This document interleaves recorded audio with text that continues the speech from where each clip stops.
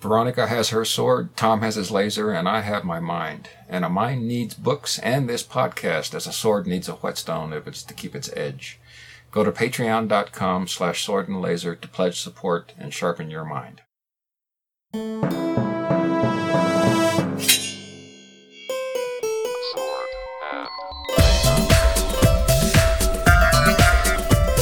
Hey everyone, welcome to Sword and Laser. I'm Veronica Belmont. And I'm Tom Merritt.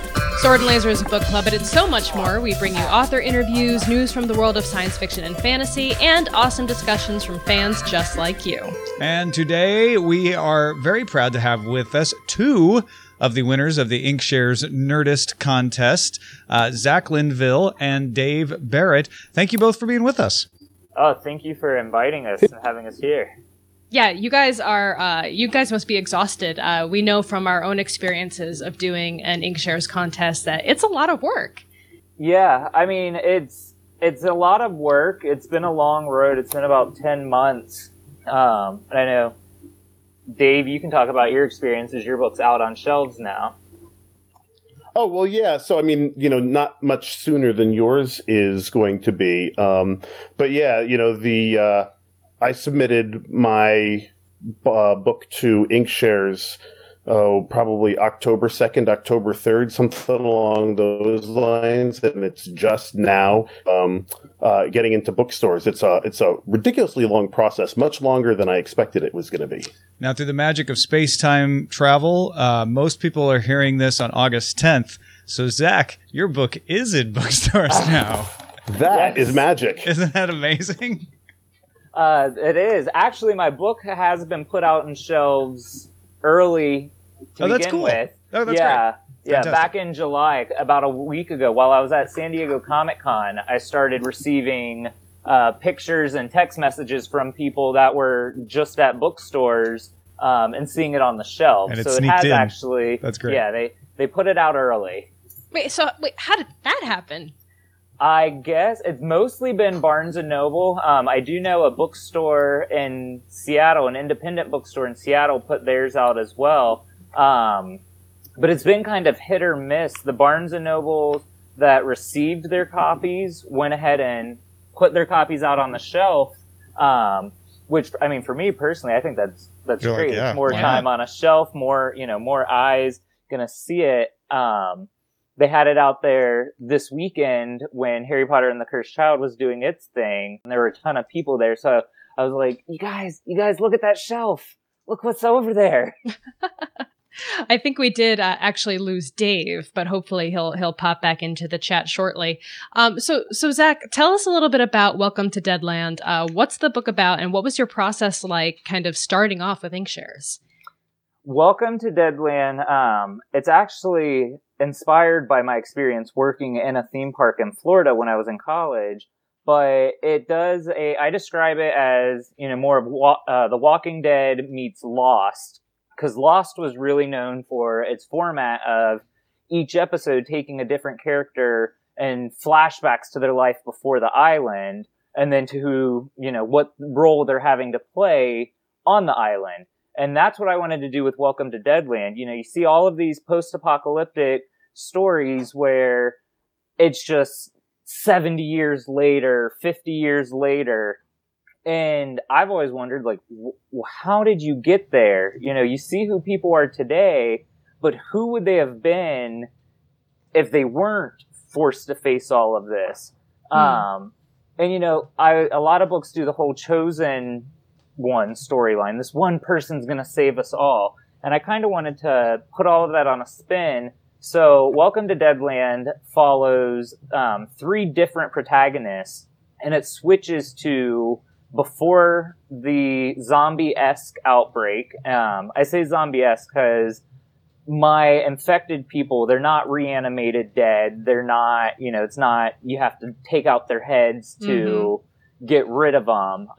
They're infected, but if you kill them the way you could kill us, they still die. They stay dead. Okay. They stay dead, and dead is dead. So you're sure they're just not really sick? Like they got a bad cold? hungry. They're focused on flesh and eating. So they're theme park angry. attendees. I can see the connection now. Yeah, Exactly. Do we have Dave back? Yeah, hey, sorry, folks. That's the beauty of Time Warner, that sometimes my cable just decides to stop working, and then I go away for a little bit. Bye. I'm sure that'll be fixed now that Charter owns Time Warner. Knock on wood. Of course. I have no doubt whatsoever. We were just catching up with Zach and learning about kind of the backstory of his book and how his zombie-like people are really just hungry theme park goers. Pretty much, searching for the next turkey leg, except it's a human leg. But, at theme parks, it might be a human leg, too. You never know. You never know. I've never seen a turkey with a leg that large. God. But that's where I wanted to show the three main characters. They're 17, they're 20, and they're 22. And that's such a impressionable age on people. And I mean, that's the time where, people try to figure out who they are. You're graduating high school or you're in college and you're trying to decide what you want to do with the rest of your life and switching from childhood to adulthood. So with them, it's not just the transition and discovering themselves. It's the entire world you were raised to be prepared for is gone. And, what you were doing beforehand isn't going to work, whether you were a good person or what, society would deem as a bad person. How do you live? How do you survive? And being in Central Florida, they end up in a camp in a theme park. And it's really, they're trying to restructure society in a desolate theme park, somewhere everyone went for fun. And now, the rides aren't operational. Not that you would want them to. You don't want to attract any more attention. Sure. So it's these characters discovering themselves while discovering what it means to be alive now. Now, Dave, your book also is a little bit of a different take on a typical story. The way that Zach's is a take on zombies, yours is a take on the fantasy novel, where the fantasy protagonists were just trying to pretend to be in a world to begin with, right? Yeah, and it's certainly a lot less cerebral than Zach's book. There's no trying to figure out how people are making it in the new world so much. It's much more of a straightforward kind of just fantasy. But yeah, I mean, it's not that uncommon a thing, I think, for people to have that imagination. Well, gosh, what would it be like if I were in the story? And really, that's where my story came from. It was, based upon my memory of being a young person. It's the book is written for 10 up, 12 up, that sort of age group. And reading these fantasy novels and thinking about, oh gosh, what would I do if that were me? And so it seems like a naturalist thing to take someone who might have been fantasizing about what would it be like if I were in the story, and then all of a sudden, boom, put them in the story. So give us the rundown. Like, what is going on with these characters? Who, me? Yeah.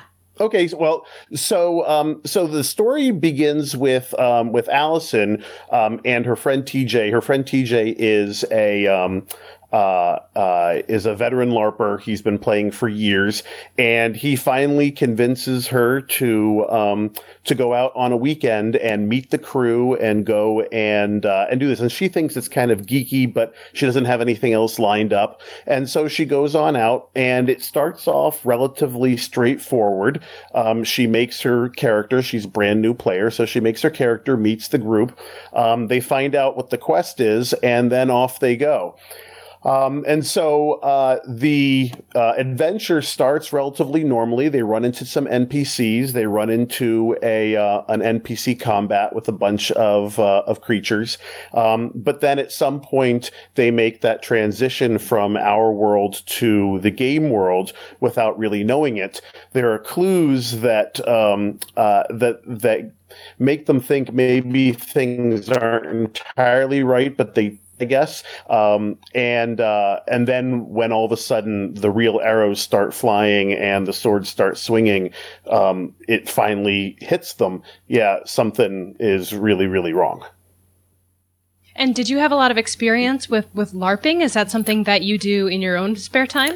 My LARP experience is somewhat limited. I'm actually much more of a tabletop gamer. I've been playing D&D since I was 8 or so, and I'm 43 now, so do the math, a really long time. I'm mostly Pathfinder now. I've had some experience with fantasy and some other LARPs as well, but it's certainly not. It's not the big thing that I do. Really, I was looking mostly for a way to get the characters transitioned from the real world into the game world. And of the ways that I could, of the plot devices that I could use, this seemed like really the most kind of smooth transition. They're not rolling dice and all of a sudden dream sequence or, like the D&D cartoon from back in the 80s, more kind of smooth thing. So let's talk to you guys a little bit about how you got started writing. Zach, is it something you've always done? Something you tried more recently? What got you into writing novels? Well, my degree's actually in screenwriting. I went to University of Central Florida for film, wanting to produce, and there was a requirement where you had to hit a certain amount of screenwriting classes to get your degree. And after I took the basic required classes, I was called into my advisor's office, and she actually told me that both of the screenwriting professors I had approached her about having my requirements changed and some of my classes subbed out for additional screenwriting classes, and for some of their more experimental screenwriting classes, and a year-long feature workshop. So the more I started screenwriting, the more, my mind shifted to, I love doing this. I moved to New York City right after I graduated college, and I was working in film and TV, but I was working a lot in costuming. I worked full-time for Boardwalk Empire in their costuming department. Wow. So, yeah, and for me, it's an award-winning and nominated costume department, and I was surrounded by beautiful clothes, but I was telling someone else's story, not telling my story, and screenwriting is just so hard to break into. It's one of those, what came first, the chicken or the egg? You need an agent to get your writing rep, and an agent wants to see that you're capable of writing because you have something produced. So I kind of sat back for a year, and I sat down, I was like, all right, I love to read. I can tell stories already. I just need to teach myself to tell this story in a different format. And that's when I started writing Welcome to Deadland, because I figured that if I set out to write a book, I might have better success with that. And then not only would I be broadening my own horizons and challenging myself, I could do two things. I could screenwrite and novel write rather than limiting myself to one.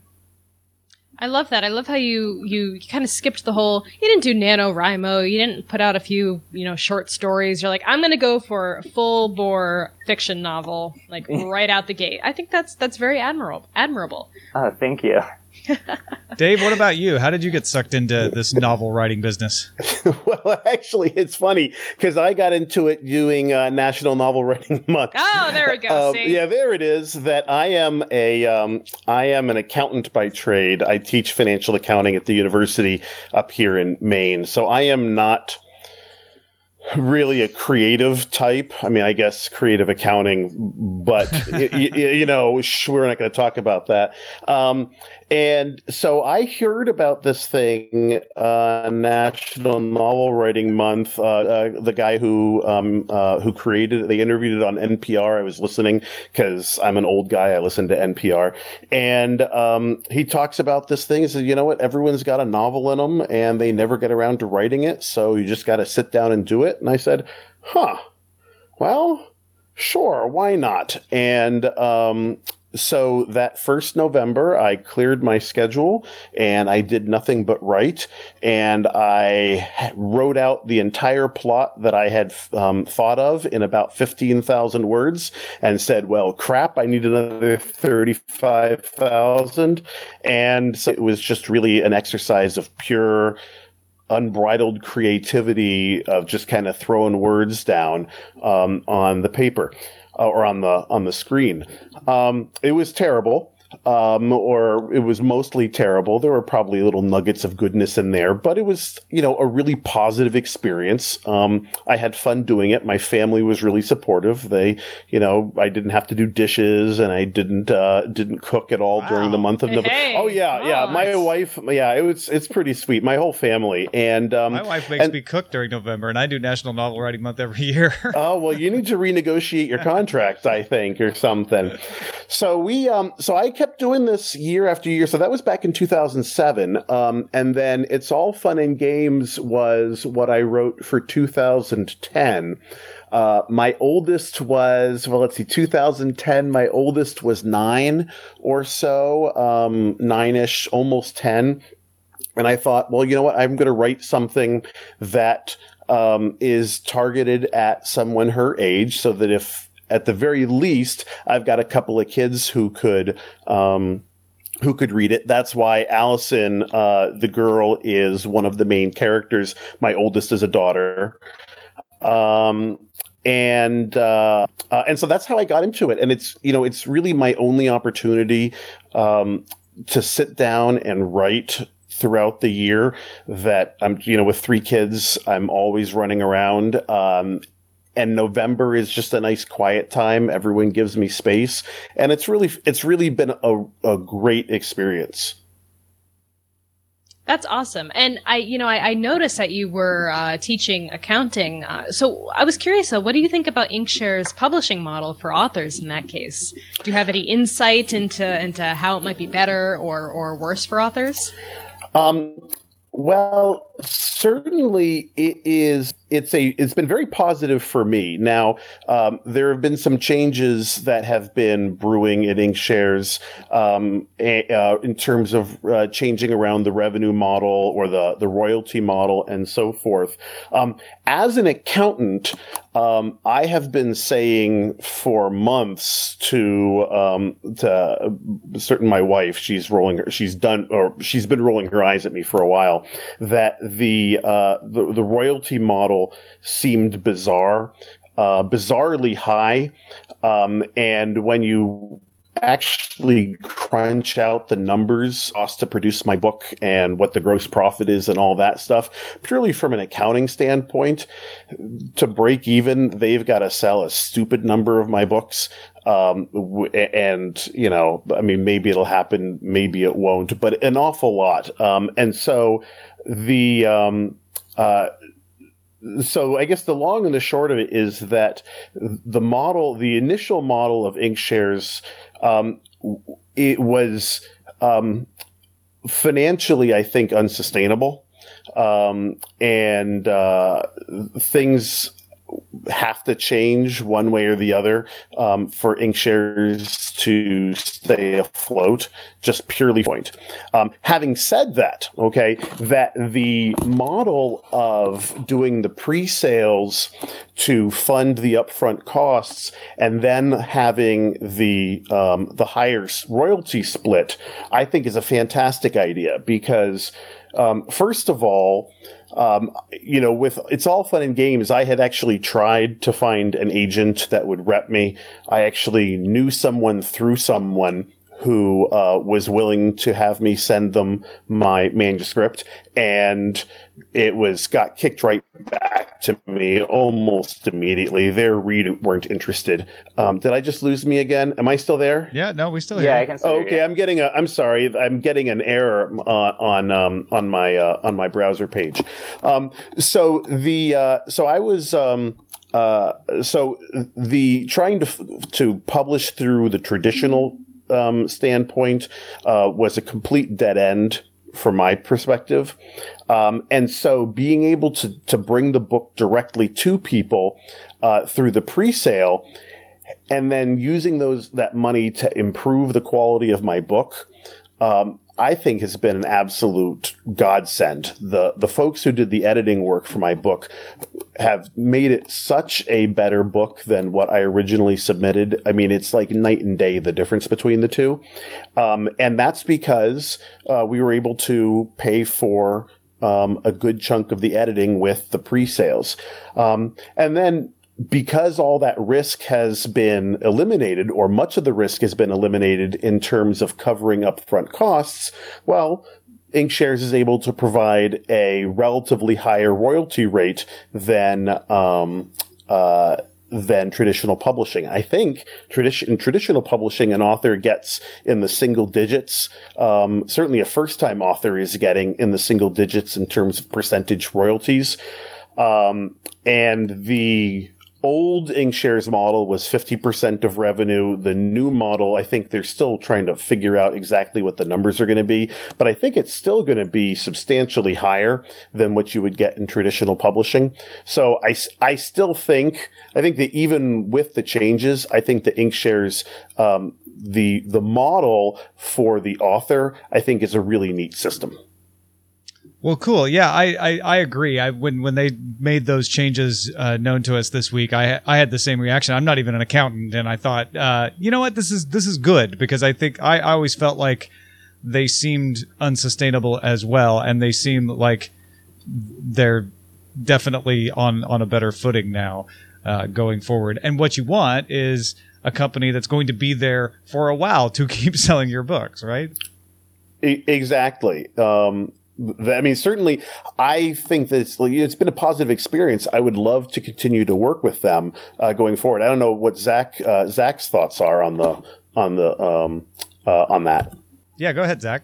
I've been talking an awful lot, so I mean, I'm not an accountant, so I stick with writing and words better than numbers. I mean, I do agree with some of the changes being made. You just want to make sure that you sell enough books that you can buy some donuts, right? Right. I love donuts. Yes. Donuts are pretty awesome. Yeah, donuts are pretty integral to my lifestyle. I do have a question. It says recording complete on the top of the screen. Don't worry about it. We're gonna wrap up. Yeah, I got that same. I think Veronica got kicked out of the recording, so we're just gonna wrap things up here. We're almost to the end anyway. Okay. If you guys could just let folks know where they can find the book. Obviously, it's going to be inkshares.com, and any other ways that they can follow you online. Zach, go ahead and let folks know. I can be found on Twitter, ZacharyBinks7. On Instagram as Zachary Binks. Someone got the Zachary Binks Twitter handle before I could get to it. And I do respond to messages on the Welcome to Deadland Facebook page too. So if you like Welcome to Deadland on Facebook, you can message that page, and I try to get back within a day or two. Excellent. Go check it out. Welcome to Deadland. It came out August 9th because you're probably listening to this on August 10th. And Dave Barrett, where can folks find you? Is it mostly at the Inkshares page, or do you have other places where they can find you? So I have got an author page. It's authordavebarrett.com. You can find It's All Fun and Games on Facebook as well. It's All Fun and Games novel. I am on Twitter at Labak, L-L-A-B-A-K. And then for both Zach and me, certainly you can get our books directly from Inkshares, but it's also available on Amazon, Barnes & Noble, Books A Million, and of course at your friendly local bookstore. I'm certainly a proponent of just going down to your local bookstore and ordering or buying the book there. So certainly check out your local bookstore and see if they're carrying either of our books. And pick it up there if they've got it. To be young again like you, Dave. Yes. I'm 3 years older than you, so every time you say you're an old man, it just it made my I'm back sorry. hurt a Knife little. in the heart. I apologize. No, it's fine. It's totally fine. You're only as old as I feel, and I feel really old. That's what I always say. No, thank you both for joining us. And Veronica, thanks you too. The recording just kind of kicked her out for some reason. But it was great having you on. Congratulations on winning the Nerdist contest, and best of luck in all of your sales.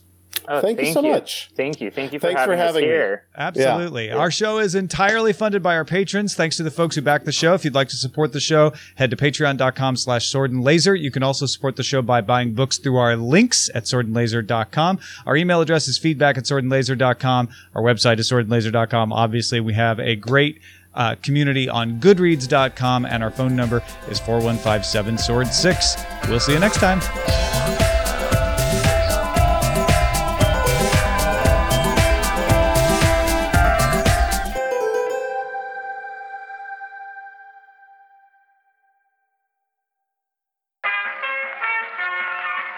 This podcast is part of the Frog Pants Studios Network. For more information about this and other shows, visit frogpants.com.